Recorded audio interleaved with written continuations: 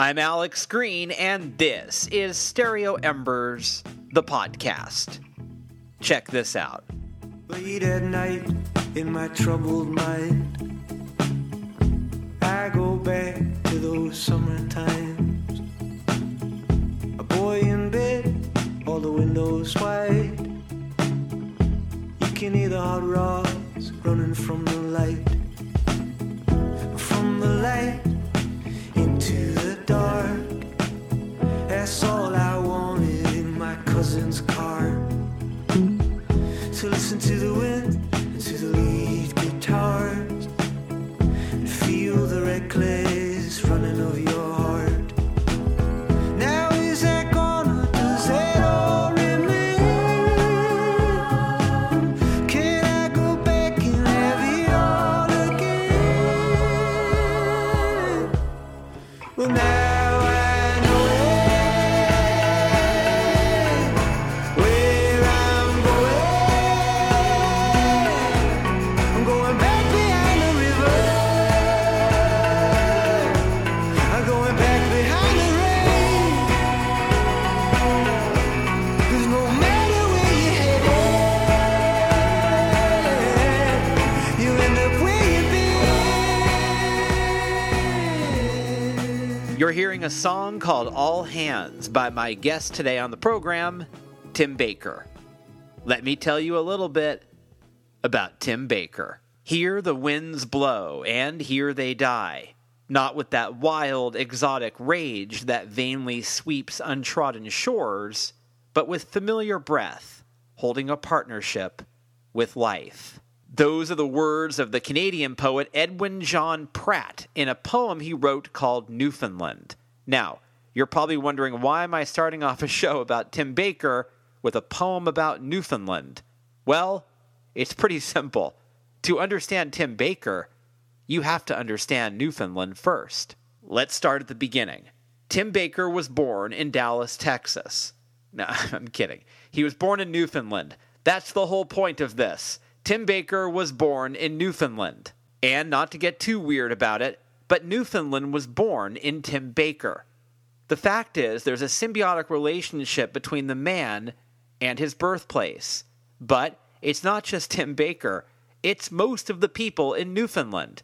There's a community there that's hard to deny. In fact, when Pratt mentions the partnership with life, he couldn't have been more on the mark. Now look, I'm from California, so I'm far from an expert on Newfoundland, but I do know a couple of things. These rarely come up at parties, so I'm just going to tell you them now. Newfoundland is the world's 16th largest island and the 4th largest in Canada. With the Gulf of Lawrence, it's the home of the world's largest estuary, and those who live there are primarily of English, Irish, Scottish, and French ancestry. So, there's that. My general knowledge of Newfoundland, not that impressive. But as you know, I'm the host of a show that talks to artists, so my knowledge of Newfoundland is through a pop culture lens. For example, I know the book The Shipping News was set there, I know it's the home of 3 major theater festivals, and I know bands like Great Big Sea and Hey Rosetta are from Newfoundland. Now, in the interview that you're about to hear, Tim Baker will explain the community spirit of Newfoundland and how that spirit is communicated through music. But I just mentioned Hey Rosetta, so before we get to Tim Baker's interview, let me tell you about that band for a second, because they're kind of important to this story. Why, you may ask? Well, because Tim Baker was the singer of Hey Rosetta. They're on hiatus right now, but from 2005 to 2017, the 7-piece St. John's outfit played a rhythmic and energizing blend of idiosyncratic indie folk, and people loved them. Hey Rosetta were huge, and for good reason. Their 4 full-length albums, including my personal favorite, Into Your Lungs, are shimmering platters of inventive and rousing pop. Their list of accomplishments is far too many to mention here, so I'll give you a partial list of highlights. They played shows all over the world, including Lollapalooza, Bonnaroo, and the World Expo in Shanghai. They signed to Dave Matthews' label ATO Records, collaborated with Yukon Blonde, shared the stage with the Tragically Hip and Broken Social scene, scored a #1 album on iTunes Canada, put out a Christmas EP, and played a sold-out and emotional farewell show at Mile One Center at their home in St. John's. So, if you're keeping track at home, Hey Rosetta are on hiatus, but they have not broken up. It's been 2 years, and though that seems like a long time, in band years it's not. Some bands have hiatused it up for decades before reforming. Now, in relationship terms, yes, 2 years is a very long time for a hiatus. If you and Steve have been on hiatus for 2 years, there's a good chance Steve's married now. So put down that torch and start dating again. You're being ridiculous. Getting back to Hey Rosetta, heartbroken as their fans were with the hiatus, Tim Baker's solo album has surely been a sonic soothing agent. Titled Forever Overhead, it's a startling album of rich poeticism, textured arrangements, and musical finesse. It's a stripped-down and sensitive effort that's soulful, stirring, and true. Okay, remember a few minutes ago when I said that really corny thing about Newfoundland being born inside Tim Baker? Well, here's what I meant.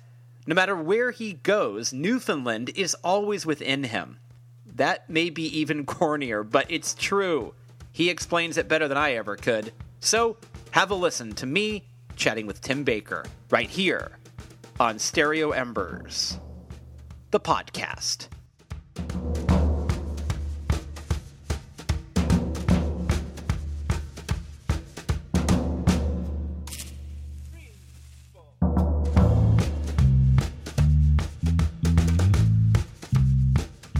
You and I were just talking about how excited you are to come to San Francisco, but I just realized that by the time you guys make it out here, it'll be the last night of the tour. So that must be fairly bittersweet. Well, you might think. If you haven't done a lot of touring, you might think that. No, it will be a bit bittersweet, and I'm very excited to be taking the road with this new band. Those few dates will be solo, actually.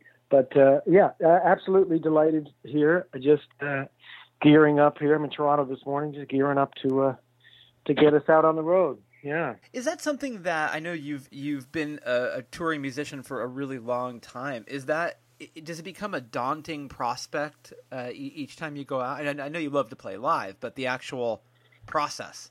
Yeah. So I mean, you spend most of your time driving, I guess, and packing gear up, and very little of it actually performing and making music and entertaining folks. But it can be, it's like anything else. It's got its ups and its downs. In fact, more than anything else, I think it has its ups and its downs. The nights can be so bright and full of joy and excitement and adrenaline that the days end up sort of living in its inverse, and you're sort of just cramped in a van eating gas station sandwiches, and not being able to urinate when you wish. So it can be a bit of a roller coaster for sure. But I'm a little nervous about it. It's been a while since I did a real tour, and they weren't always kind to me back with Hey Rosetta. I often got sick. And would lose my voice and this and that. I mean, I think I've learned a few things over the years now, and hopefully I can tour a bit more smartly. What is give me a couple of things that, in terms of self-preservation, that you would do now that maybe you didn't do when you were 22? Well, I guess I wouldn't. I guess we did a lot of sleeping on people's floors. Back in the day, which you never end up sleeping that much, and the people you stay with, and we'd stayed with friends and sometimes perfect strangers who became great friends along the way, and I guess it's a lot of fun, but it's I think for the people you're staying with, it's a bit of an event, They're like, oh, look at this band's here, like, or my friend, our friends from this band is here, like. We want to stay up all hours and catch up and have as many laughs, and it's hard to say no to that. So you end up not really sleeping very much, and of course you're eating garbage and yada yada yada. I won't go on about the pains of touring, but it does sort of wear you out. So hopefully, our schedule is a bit kinder this time, and we're a bit older, a bit wiser in terms of what food we're going to try to fuel ourselves with, and And I mean, mostly it's the shows really that either you have a great show and you feel buoyed up by the energy in the room, and it's like completely painless, and you're just floating the whole time, or it's a bit of a slog, and that's really the most tiring thing, is when you're sort of playing and you haven't got it for whatever reason, and but you're trying to make it look like you do. Well, I get it. I mean, I teach college for a living, and if my voice goes or if I get sick, I mean, I literally can't produce what I'm supposed to produce. So I would imagine for you, it's the same thing, where you really have to kind of guard your health. Yeah, it's a funny sort of paradox, I guess, with in terms of rock and roll, right? I mean, it took me a long time to learn that, like, you really shouldn't leave it all out on the stage, because you do have another show the next day and another, 10 in the next 12 days or whatever. So you really can't just actually scream yourself hoarse every night as much as you really, really want to, and you really want to give it to the people that are there. There's a little bit of self-preservation involved, which is entirely not rock and roll, I understand, and it runs counter to the whole idea that. And so that's a hard sort of pill to swallow, I guess. Yeah. You got to save a little something for the next night. And so my favorite, one of the reasons I'm dying to get to San Francisco, is the last show of the tour is always my favorite, because you really don't need to leave anything left in the tank, and you can perform the way you really want to perform all the time. It's more rock and roll, but it's definitely not punk rock, right? Punk rock is leave it all out there. That's what I mean. Yeah, rock and roll, punk rock. It's like, just you're seized by the moment, and you have no concern for any, responsibilities or future ramifications for your actions. You just you go for it. You're moved by the music, and you go for it. I saw Great Big Sea in San Francisco in like 2001, and their show just seemed, it was so delightful, Tim. It was like improvisational. It was just incredible. I remember thinking to myself, if I saw those guys the next night, would it be the same? It certainly didn't feel like it. I mean, those guys are, in 2001, they were electric. They were completely killing it. And they're still, I mean, I'm friends with Alan, and I saw a show just a few months ago in somewhere in New York, Buffalo or something like that. And anyway, still got it, still killing it. Maybe, there's definitely similarities between each show, I would imagine, as with most shows. Most shows that are really that good, they generally do have things that they've tested. And but I mean, in the same breath, Alan is such a born entertainer. He could talk for days, and you'd be sort of rapt and laughing the whole time. So, yeah.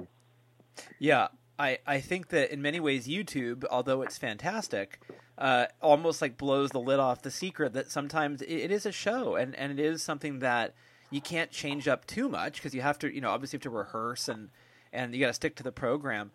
Do you feel that there is an improvisational element to the live experience for you that you are willing to try? Yeah, I mean, I love a show to breathe and to move, Right. We're still just putting together this show, but I there'll be solos and improvisational music. I mean, I grew up playing improvisational music, played a lot of rock piano and blues and jazz piano and I mean, the boys that I've got in the band are all heavy hitters, and there's nothing really as satisfying as just playing whatever comes into your mind, and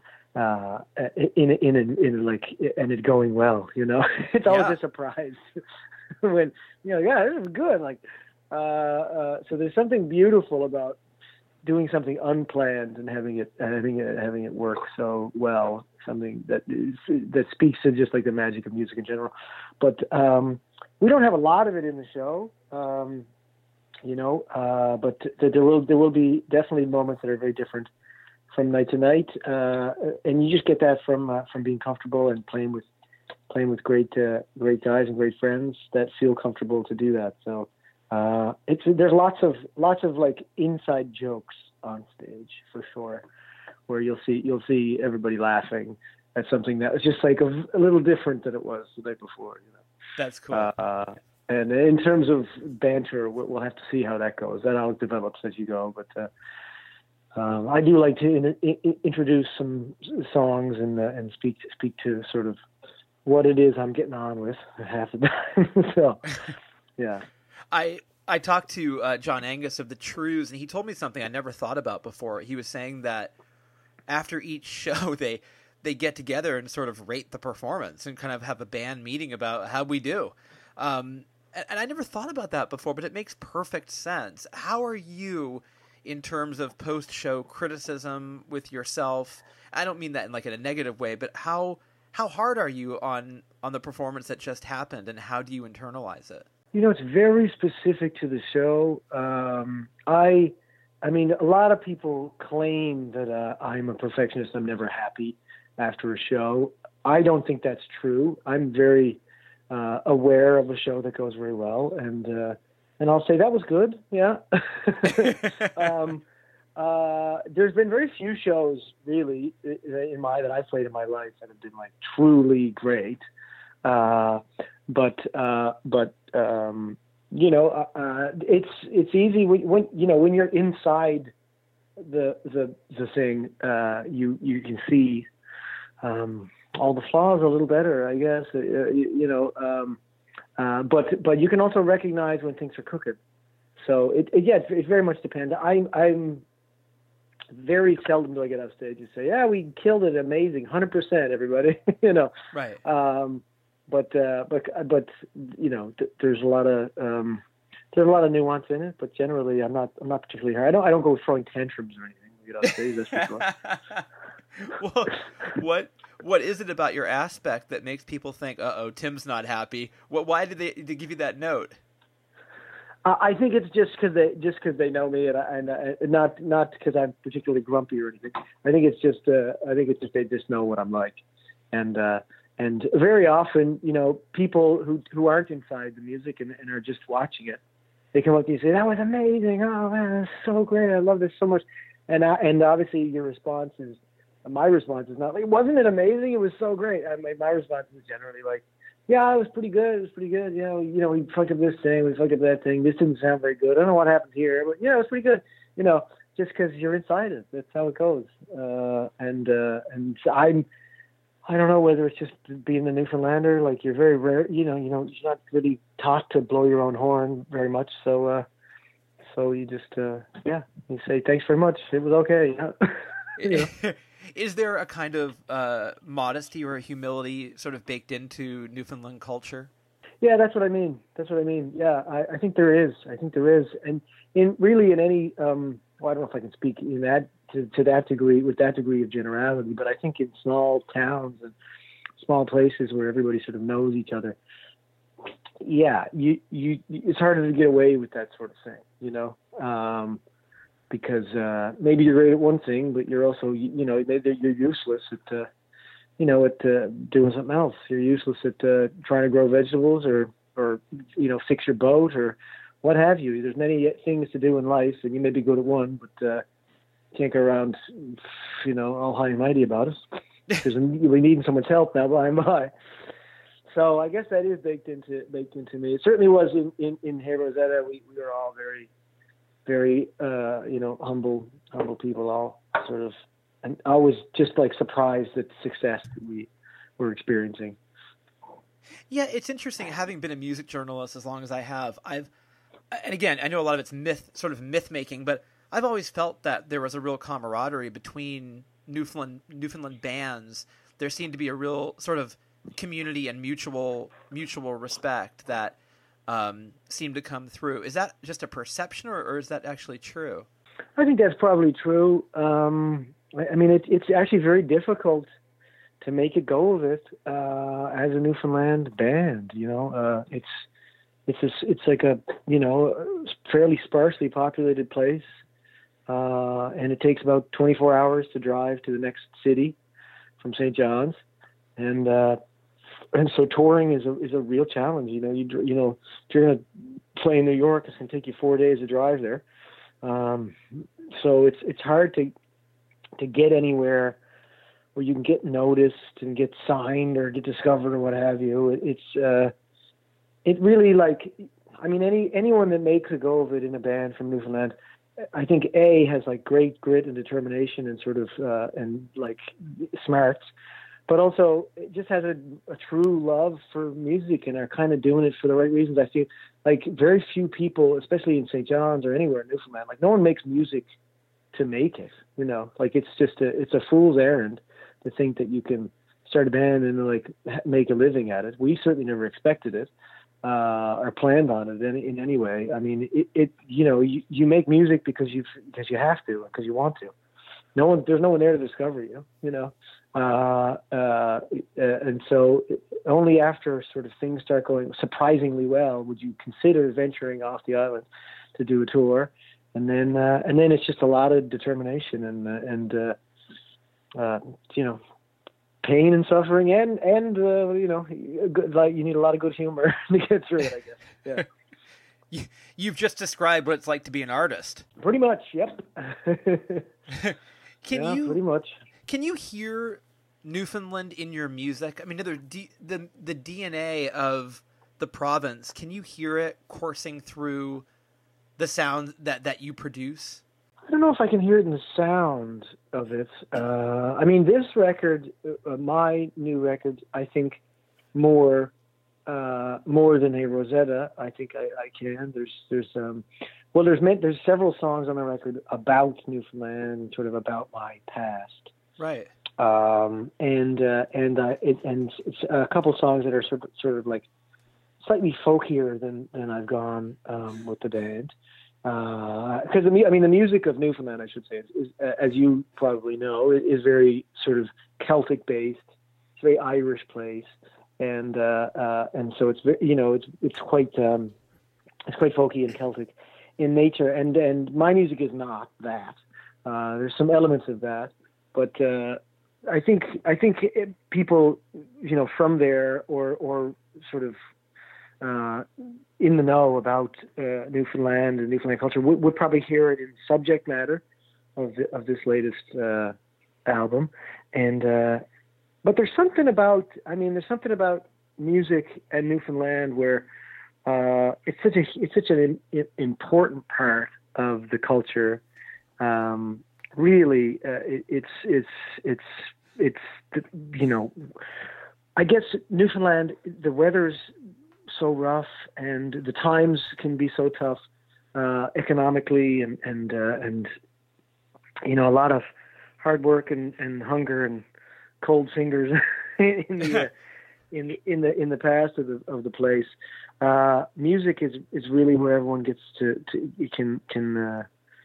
can get together and warm up. You know, I don't know how or why. I mean, there's a lot of you know, Irish sort of diaspora there, a lot of Irish Catholic people and Protestants and English, and everyone moved there. I think all probably pining for a home, as you do when you're from a place, especially a place warmer and greener than the place you're in.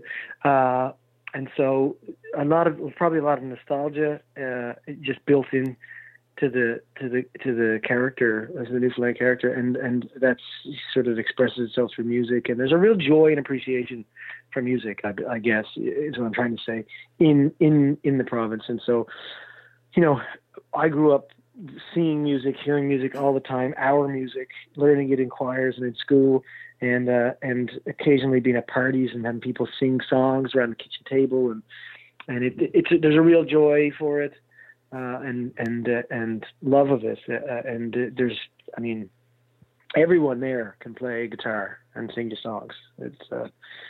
So I think hopefully there's that can be heard in the music, maybe somehow, that appreciation and that love. But in terms of actual genre and sound, I'm not sure. Someone else might have to discover that. But I think you've just explained exactly why I've felt that there is community with Newfoundland bands. I mean, that that music is community. Yeah. It's how people come together, and how people have come together for generations down there. Yeah, and and it's so many of our stories are collected in the music, and our sort of our collective pain and collective joy is all bound up in the tunes of the place. It's a very American thing to, whether it's the blues or Springsteen, to sort of want to get out from where you're from. When you were growing up, did you have the same idea of, oh, I've got to leave this place, or did you never have that feeling? No, I never had that. It's a bit unique. I mean, it's a bit unique in terms of a small city, St. John's, or a small sort of rural province of Newfoundland, adjacent to a much larger thing. Like it's sort of, it's sort of unique from a, like, say, a small town in Ontario, or a small town in, like, New Jersey or New York, where you are sort of like hypnotized and yearning for the big city. It's very, very far away, you know. Like, when you live in Newfoundland, it is part of Canada, but, like, America is like a whole other planet. Like, we watch the news from America, right, and watch movies, but, like, it would take, like I said, it would take like 3 days to drive there. And so I don't know. There's a huge amount of out-migration from Newfoundland to Toronto and Montreal and the United States, and Alberta. A lot of, like, people go out for work, and the oil fields and various jobs around the world from Newfoundland. But it's always a bit reluctant.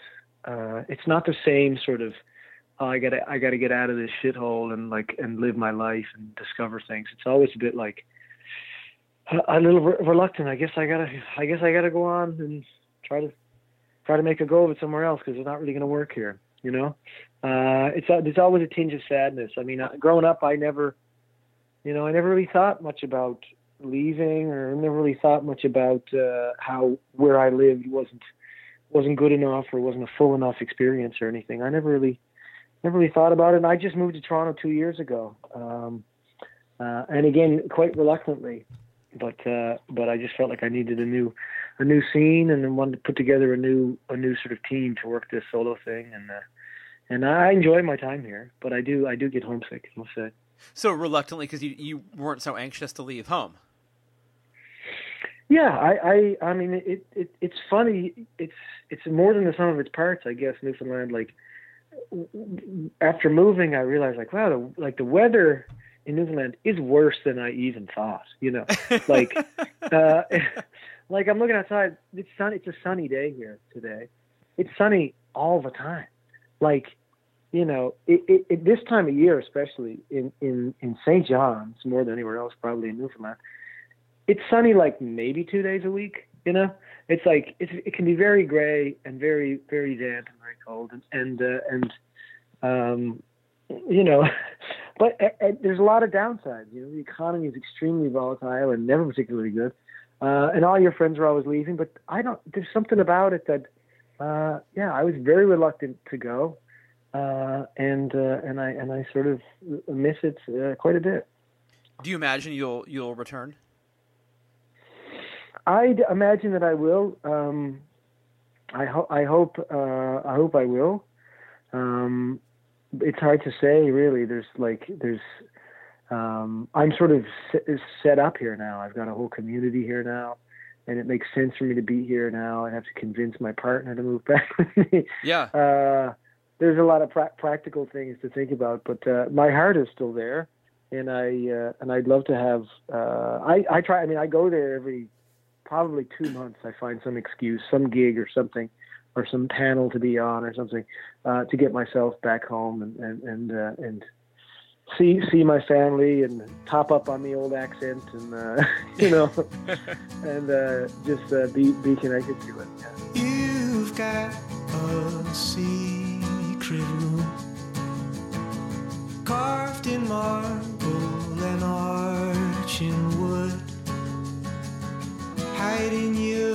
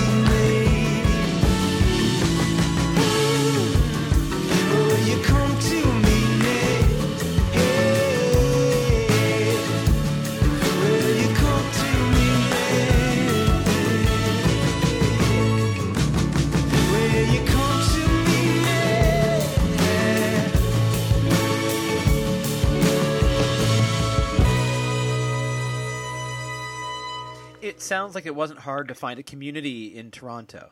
No, I mean, so many of my best friends were already here. You know, there's so many creative people from the East Coast, and many people I've just met from touring and being in a fairly successful band in Canada. You sort of run into the same people all the time at festivals and on the road and various events, and it's a beautiful community here. Absolutely.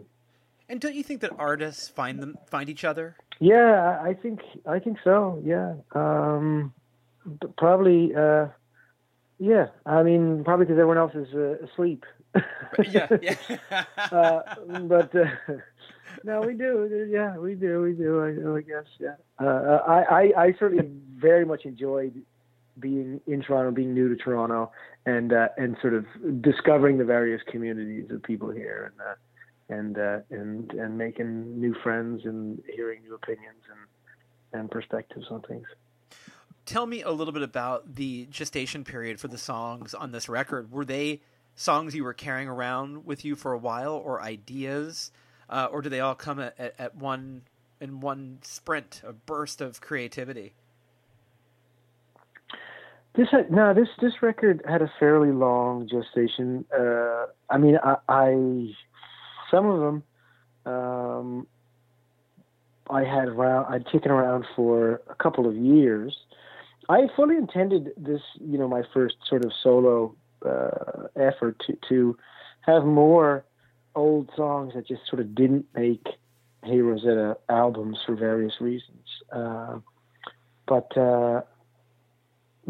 I guess I'm sort of hip to the cycle of it here now, and I realize that a record is a big thing, and you gotta tour it then for a couple of years, and I suppose in some alternate universe it could be you could just do a record and then just forget about it and do another one. But in these times where it costs so much to make it and you don't make any money back, you got to kind of really commit to something and fly the flag proudly for a couple of years on the road to make it all make sense. And so I ended up having all those songs. I had so many songs. I had old songs, and then I was writing for about a year and a half, I guess.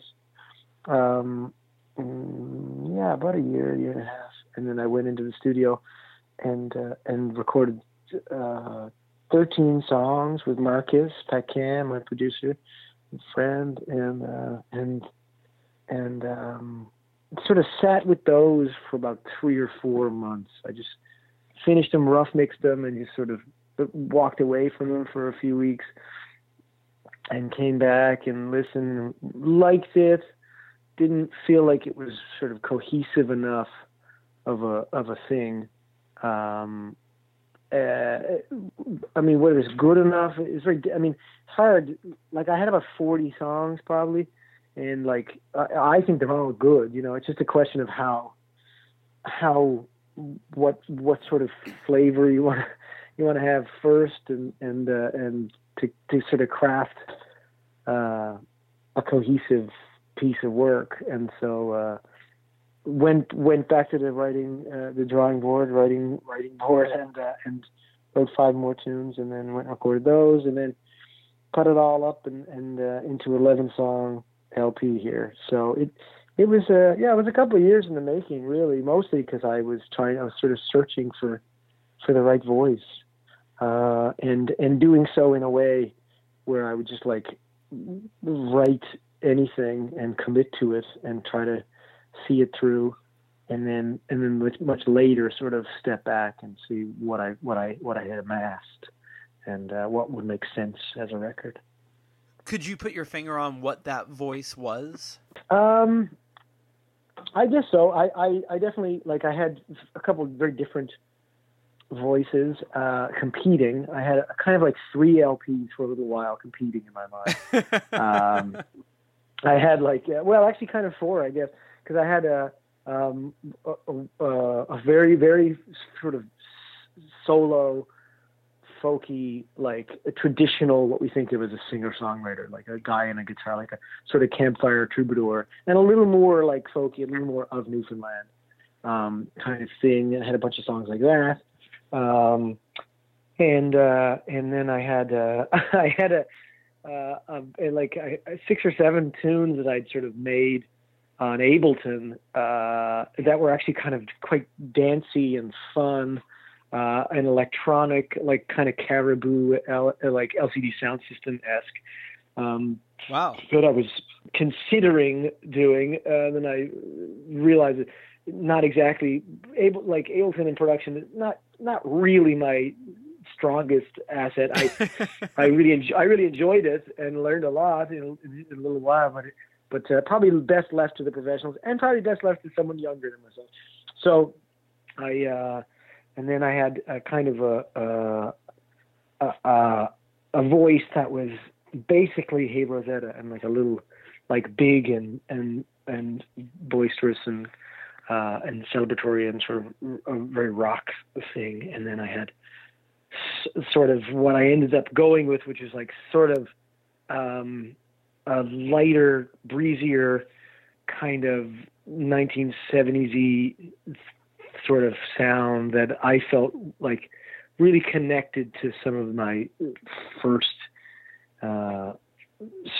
musical loves and formative listenings around the house with my parents. But you can hear aspects of the largesse of the rock band and of the like very quiet sort of singer-songwriter on the record as well. But so that's kind of a roundabout way of the various the ways it could have gone and the way it ended up. I mean, it's a pleasant problem to have a wealth of material. You just had to make those creative choices. Yeah. I mean, yeah, absolutely. I felt, I felt very lucky. I feel lucky every day that I get to just make songs and then sit back and question if they're any good or not, or how they might fit together someday. Yeah. Will those other three, you think, ever see the light of day in some iteration? I hope not. Come on, Tim. I hope not. My manager, Jay, really wants to release them all. Maybe someday, not anytime soon. But I do. There is actually lots of B-side material that will come out now before the next record. Because I did sort of record so many extra songs and have some demos that I think are sort of worthy. So yeah. Well, there's the Side Door Sessions, which we are going to release on audio as well. But that's like a video series that I did, which is basically the solo thing. Some of the songs from the record, some songs that didn't make the record, like just me performing live in alternative venues around Canada. Did a tour of houses and bookstores and music shops and churches and ski lodges. Ski lodges and curling centers and a few different spots. Anyway, record them all and sort of put together a video. And so there's just going to be a 7-song solo EP from that. So that's almost like the singer-songwriter EP, I guess. And then and a bunch more B-sides to come as well from the record that didn't quite fit. How was the process of the absence of what I guess is a democracy with Hey Rosetta? How was it to not have that in place? How did that feel in terms of this editorial process this time around? I mean, pros and cons to that for sure. It was nice to have so much freedom, and it was nice to sort of, when you write a song, because I would bring songs to the band in Hey Rosetta, and but there was always that moment of like translating the song in its conception from my brain into everyone else's brains. And there was always this like loss of information or loss of like consistent image that happened in that process. And sometimes for better and sometimes not for better. And so this process was like, it was kind of sweet that I could take this, the conception of the song and really just like work it on my own until I sort of got to what I had heard it could be in my brain when I started, without having much get in the way other than my like obvious limitations at playing the drums, say, or like being unable to play strings and that sort of thing. So I did use Ableton and software stuff in that way, and I tried to play some drums here and there. So that was really great, and that freedom and control was like kind of beautiful and relaxed. You know, you're not dealing with anyone else's emotions other than your own. So it's kind of laid back. But on the other hand, too, it was like an excess of freedom a lot of the times, and I really had no idea if what I was doing was any good at all because I had no one to bang it off of. And so that was hard too. That was quite hard. I felt like a little needy. I would send songs to friends and like, friends or you know, my management team and girlfriends and like just dying for them to tell me if it's like great or garbage. Because sometimes when you're that close, it's really hard to tell. You wouldn't be surprised if it was either. And so, yeah, I mean, and also, of course, I sort of missed a lot of the fruits of collaboration, like the happy accidents that happens when you are in that process of translating and things do not quite happen the way you expected. So, you know, you take what you can. Yeah. And so it was sort of to be expected, I guess, better and worse. So there was a kind of phantom limb in the creative process to a degree. Yeah. There was, if you mean there was like the sort of memory of the band hanging over the whole thing. Yeah, absolutely. Yeah. I mean, I spent, when there was a few different iterations of the band, but I spent like over a decade writing for the band, but like literally writing for the band. Like I'd write songs that my band members would like, you know what I mean? And so I found myself still sort of doing that in a way, in a phantom kind of way. Yeah. I mean, like, you know, you're always sort of writing for some ghosts looking over your shoulder. And so, they were there, and they were there in the process. But also sometimes it was just me and, pretending like I could play guitar solos. And, so that was fun. Did it sharpen your own editorial instincts? That's a good question. I've always been a bit of a bit of a vicious editor anyway. To me, the act of writing is like half. It's like 50% editing. I don't know. I guess it's there's less people to get upset when you hit mute this way. True. So there was less to lose by experimenting in that way. Not that anyone in the band was particularly precious ever. I mean, everyone's very sophisticated and mature and everything. You know, it's just like when you're just dealing with your own self and your own ego. You can be pretty vicious. Yeah. I mean, you know, when you're writing, how early on in the process can you tell, oh, I'm chasing something I shouldn't be chasing, and I'm going to stop that and chase something else? Or is the chasing of an idea that you don't think will really work, is that part of the process as well? Yeah, I wish I could say. I don't know. I feel like I do it's always, I do chase things, and it's always those songs that that you spent weeks and weeks on that just never end up getting there. And I wish I could tell earlier in the process, this is a waste of your time and energy, this idea.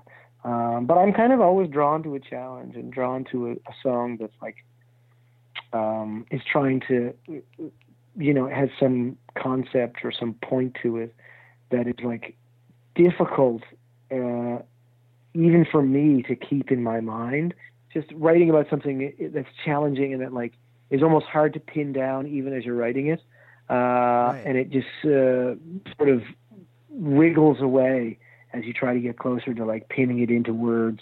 That is, I find that's the puzzle that I enjoy working on. So sometimes I'll chase things for way too long. And I kind of actually wish that I could, discover earlier that perhaps this is not the way to go. What I like about you creatively is that you seem like you're willing to try. I mean, those 4 albums you described, how this, all the ways it could have gone. You're not afraid to sort of wade into uncertain waters, which I think is artistically really brave. Yeah. I don't know. It's not. I think the only way for me, anyway, to write for the way that I want to live is to really allow. You have to sort of allow yourself to do things. I mentioned being a vicious sort of editor earlier, but the editor can only get his knives out after the artist has started to make the thing. You can't tell yourself no too early, I don't think, or you'll never get beyond a blank page. So I try to allow myself the freedom to go down any old road that occurs to me, I guess, and worry about tying it all together and making it make sense after the fact.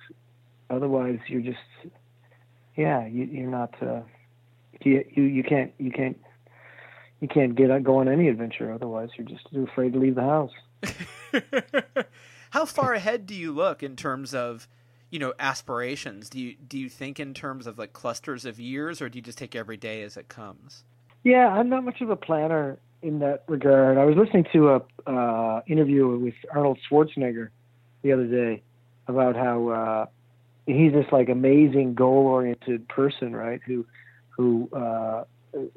as a kid decided he was going to be the strongest man in the world, and then did it, and then decided he was going to be the big Hollywood actor, and then succeeded in doing that, and then just decided that he wanted to be a powerful politician, and he succeeded at that. And he was just talking about how he just sets a goal and literally writes it down, and then just does everything in his power to achieve it.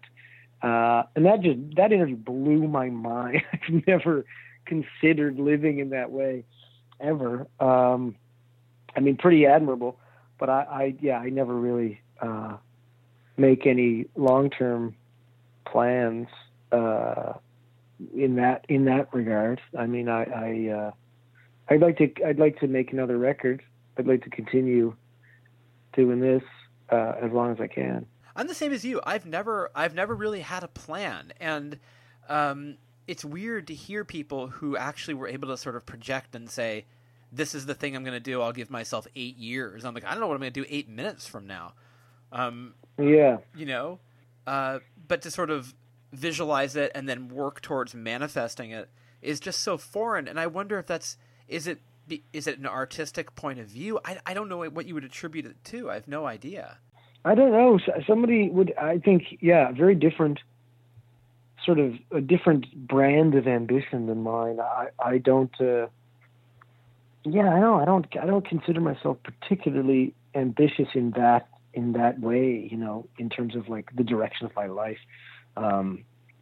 I've been called ambitious by lots of people in terms of the music that I make, but beyond that, I don't know. I'm not too fussed. Maybe it just comes from being fairly happy. I don't know. I'm pretty happy the way I am. I mean, you strike me as a guy who, you don't sound like a guy who has a lot of stress, and I wonder if maybe having those goals can also breed a lot of stress. Like, I'm not getting to where I want to go, and it's frustrating, and that sort of takes that off the table. Yeah. I like that you say I sound like a person that doesn't have any stress. That is, I wouldn't categorize my life in that way. Things are pretty busy around here these days. But and I do worry about things. I just want to do things right. I just want to do good things and do them right. So I mean, like, I'm buried in merchandise here these days. I've been designing piles of merchandise, and every little decision, sort of from the cost and the where the logo is going to go, and it's nonstop. But I guess it's not particularly stressful. It's just a lot in a short amount of time. Yeah. Well, you got to keep that in mind, I guess. Yeah. Tim, you're handling it well. Thank you. Hey, but I love this record, and I want to make sure you know that, because I have not stopped listening to it, and I've been a fan of yours from the beginning. So I feel like I've sort of watched you develop as an artist, and I've been on board for a long time, and I've always just found your work so enriching and so marvelous and so exhilarating that, I heard you were doing a solo record. I was so excited to chat with you, and I'm glad I got the opportunity to do it. Thank you very much. That's very sweet to hear. And I'm looking forward to. I've never seen you play live, so I'm looking forward to seeing you play in my hometown. Okay. Yeah. I love San Francisco. I spent a month there a couple of years back. I sort of moved there for a month, and I lived in a old monastery in a house with like 27 other artists. Whoa. And it was so sweet. I loved it so much. It was so great. What year was that? It would have been, what year was that? Oh, that's the most difficult question you've asked so far. A memory question. Oh boy. I'm going to say 2015, maybe something like that. That's a fairly recent. Maybe 2014. It was definitely pre-Trump. So 2014, perhaps. Prior to Second Sight, actually. So 2013, maybe. 2013. 2012, 2013, perhaps. Yeah. Yeah, that's a tough question, but I can look back, I'm sure. But I did quite a bit of writing there, and I remember I wrote Cathedral Bells there, and some other tunes from Second Sight. So I think, well, San Francisco, I think, is such a literary city. I think it sort of inspires good work. It was so inspiring. Just the particular color of the sunlight there, I find inspiring, and all of the sort of collective past of the city. And I was reading some Kerouac when I was there. Yeah. It really, and taking long walks, and that, it's such a beautiful town, and so storied and inspiring. Yeah, I loved it. I can't wait. I literally can't wait to be there. Well, it'll be fun. It'll be the last night of the tour. You can lay it all out there, and I'll come say hello. But congratulations on a terrific album, and I really do appreciate you taking the time to chat with me. Yeah, no sweat. Thanks very much.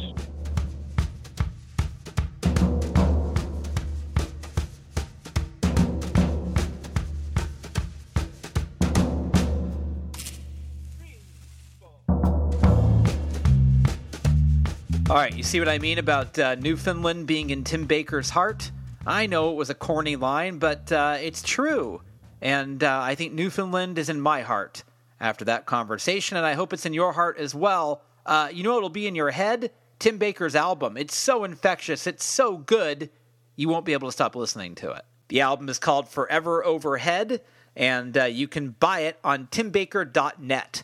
Also on his website, tour dates, so you can find out when he's coming to your town. You should go see him play. And you should also come see me play live. I will be at the Bay Area Book Festival this weekend, May 4th and 5th in Berkeley, California. I will be moderating several panels with authors, doing interviews live in front of real people. It's going to be fun, so do come out, okay?